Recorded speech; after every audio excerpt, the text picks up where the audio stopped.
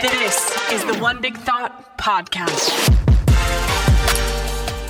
Hey, thanks for joining us for the One Big Thought podcast. My name is Ken. I'm your host and moderator, joined by Pastor Andy George. And today we're going to be talking about all things discipleship as it relates to men's ministry. We've got Robbie Thomas here with us today. We're going to get to him in just a second. But as always, thank you for subscribing. Thank you for liking, commenting, leaving 5 stars, because that's the only thing we accept as 5 stars only, people. But thanks for joining us on your ride into work. Thanks for joining us maybe as you're working out. Whatever it is, wherever you're listening, it's great to have you. Pastor Andy, what's up, man? How's it going? Doing good, Ken. I love that you came up with only 2 areas that people listen to this podcast. Yeah. In the car or working out. That's probably about right. That's probably about right.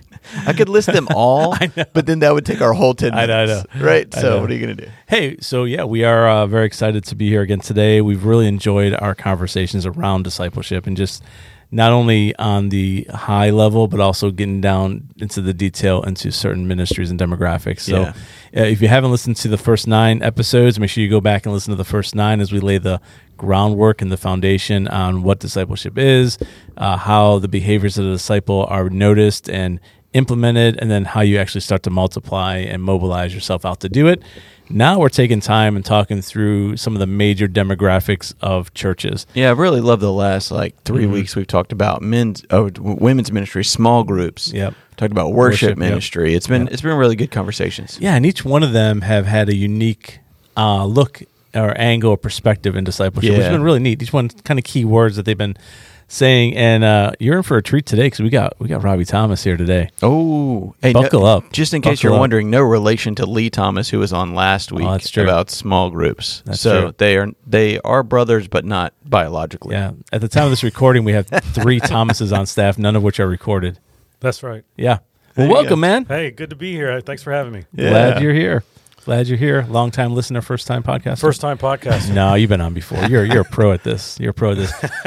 All right, Robbie, let's talk about men's ministry discipleship. So as you look at discipleship in that demographic, let's just start this way. Why is it important for men to be in what we would consider discipleship and discipleship groups? Definitely. I believe men are the key to society, to family, to aspects of the church, getting them involved in discipleship, walking them through a journey, helping them understand what their biblical role is in the family, leading their families well.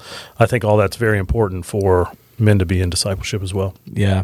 You hit on a key thing, and yet most churches, the men are taking the back row. That's right. Or they're not taking the lead role. And so I think what I'm hearing you say is that discipleship, when men get into and understand discipleship, they start to understand their place in serving and leading. That's right. Their families, their church, their community, which is great. And so practically, though, how does that look like?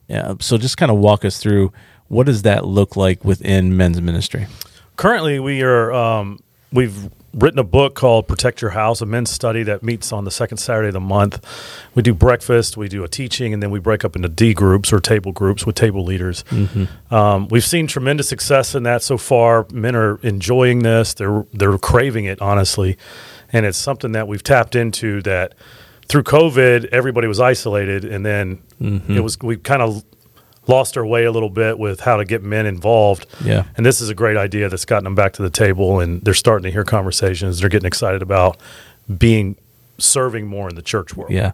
Isn't that funny? Like what you just said is like men are craving it, but they don't want to ask for it for some reason. Yeah, it's That's weird. True. And the moment that we opened it up for it, it's like all of a sudden you're like, oh man, I really need it. Well, then why didn't you say something? That's right. That's right. It's not what we do. It's just kind of strange and weird. All right, Robbie. So the fight constantly at a church is to not just make discipleship a program. Yes. So what you described is a pretty good bridge, I would say, because it's not really a program, but it is a monthly breakfast around tables.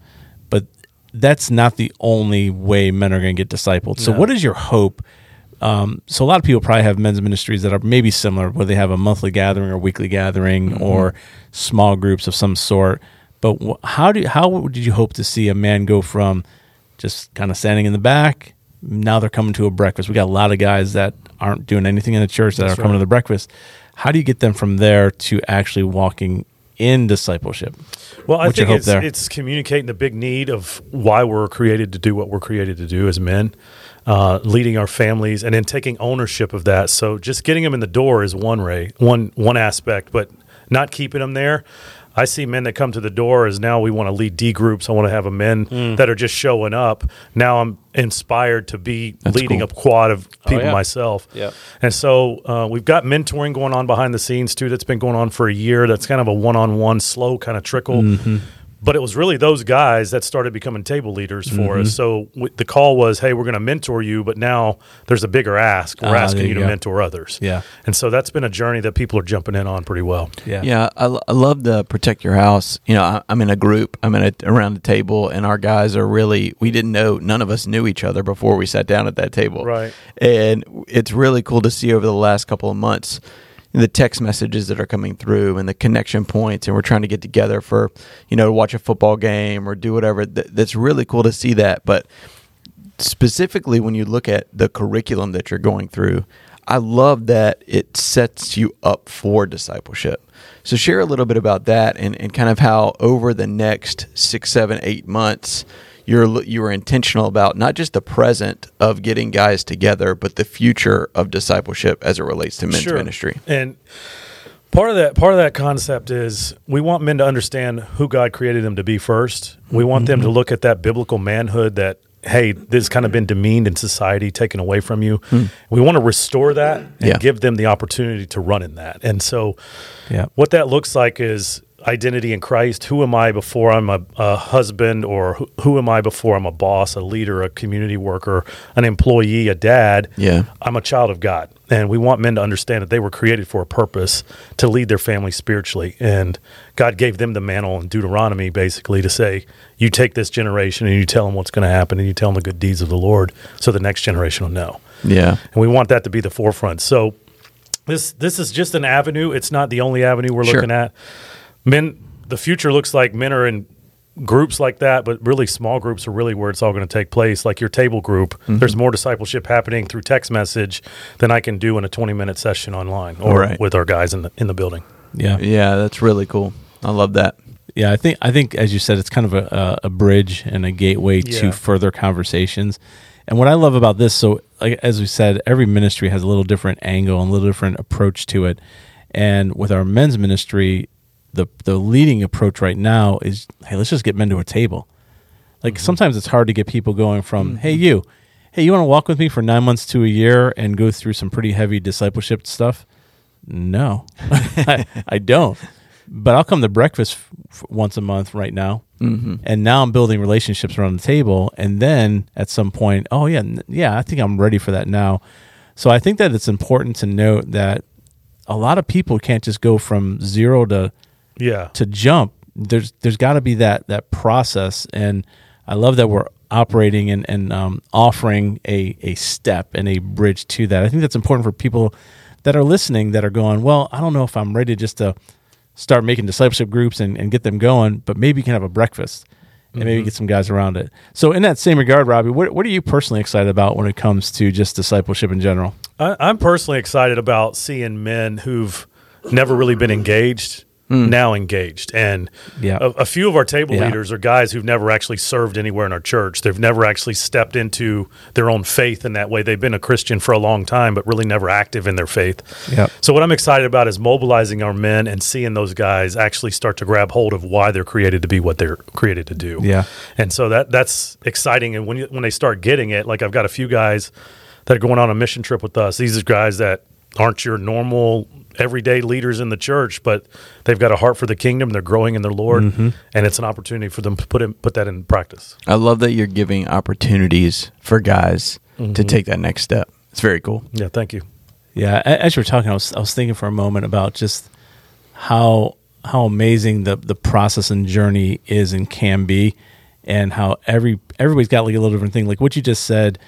So if you look at barriers to discipleship, oftentimes it's, I don't know how to do it. Right. I don't feel comfortable doing it. But also, according to other research, it's, I've never been asked to do it. That's true. I've never been invited to do it. And so now we're inviting guys to come be a table leader, be part of it.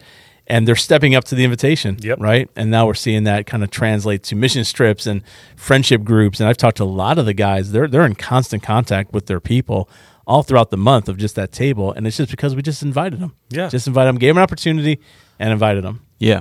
So, Robbie, thanks for joining us. Thanks for giving us a little bit of insight into men's ministry. And for those of you that are listening, if you want to know a little bit more about Protect Your House and men's ministry, we'll have that in the show notes. We'll leave a link there for you. And it's been pretty cool to continue in this conversation with how discipleship translates into everyday ministry. So thanks for joining us. Thanks for listening. We can't wait to continue the conversation next week as we talk about college ministry. So join us again real soon.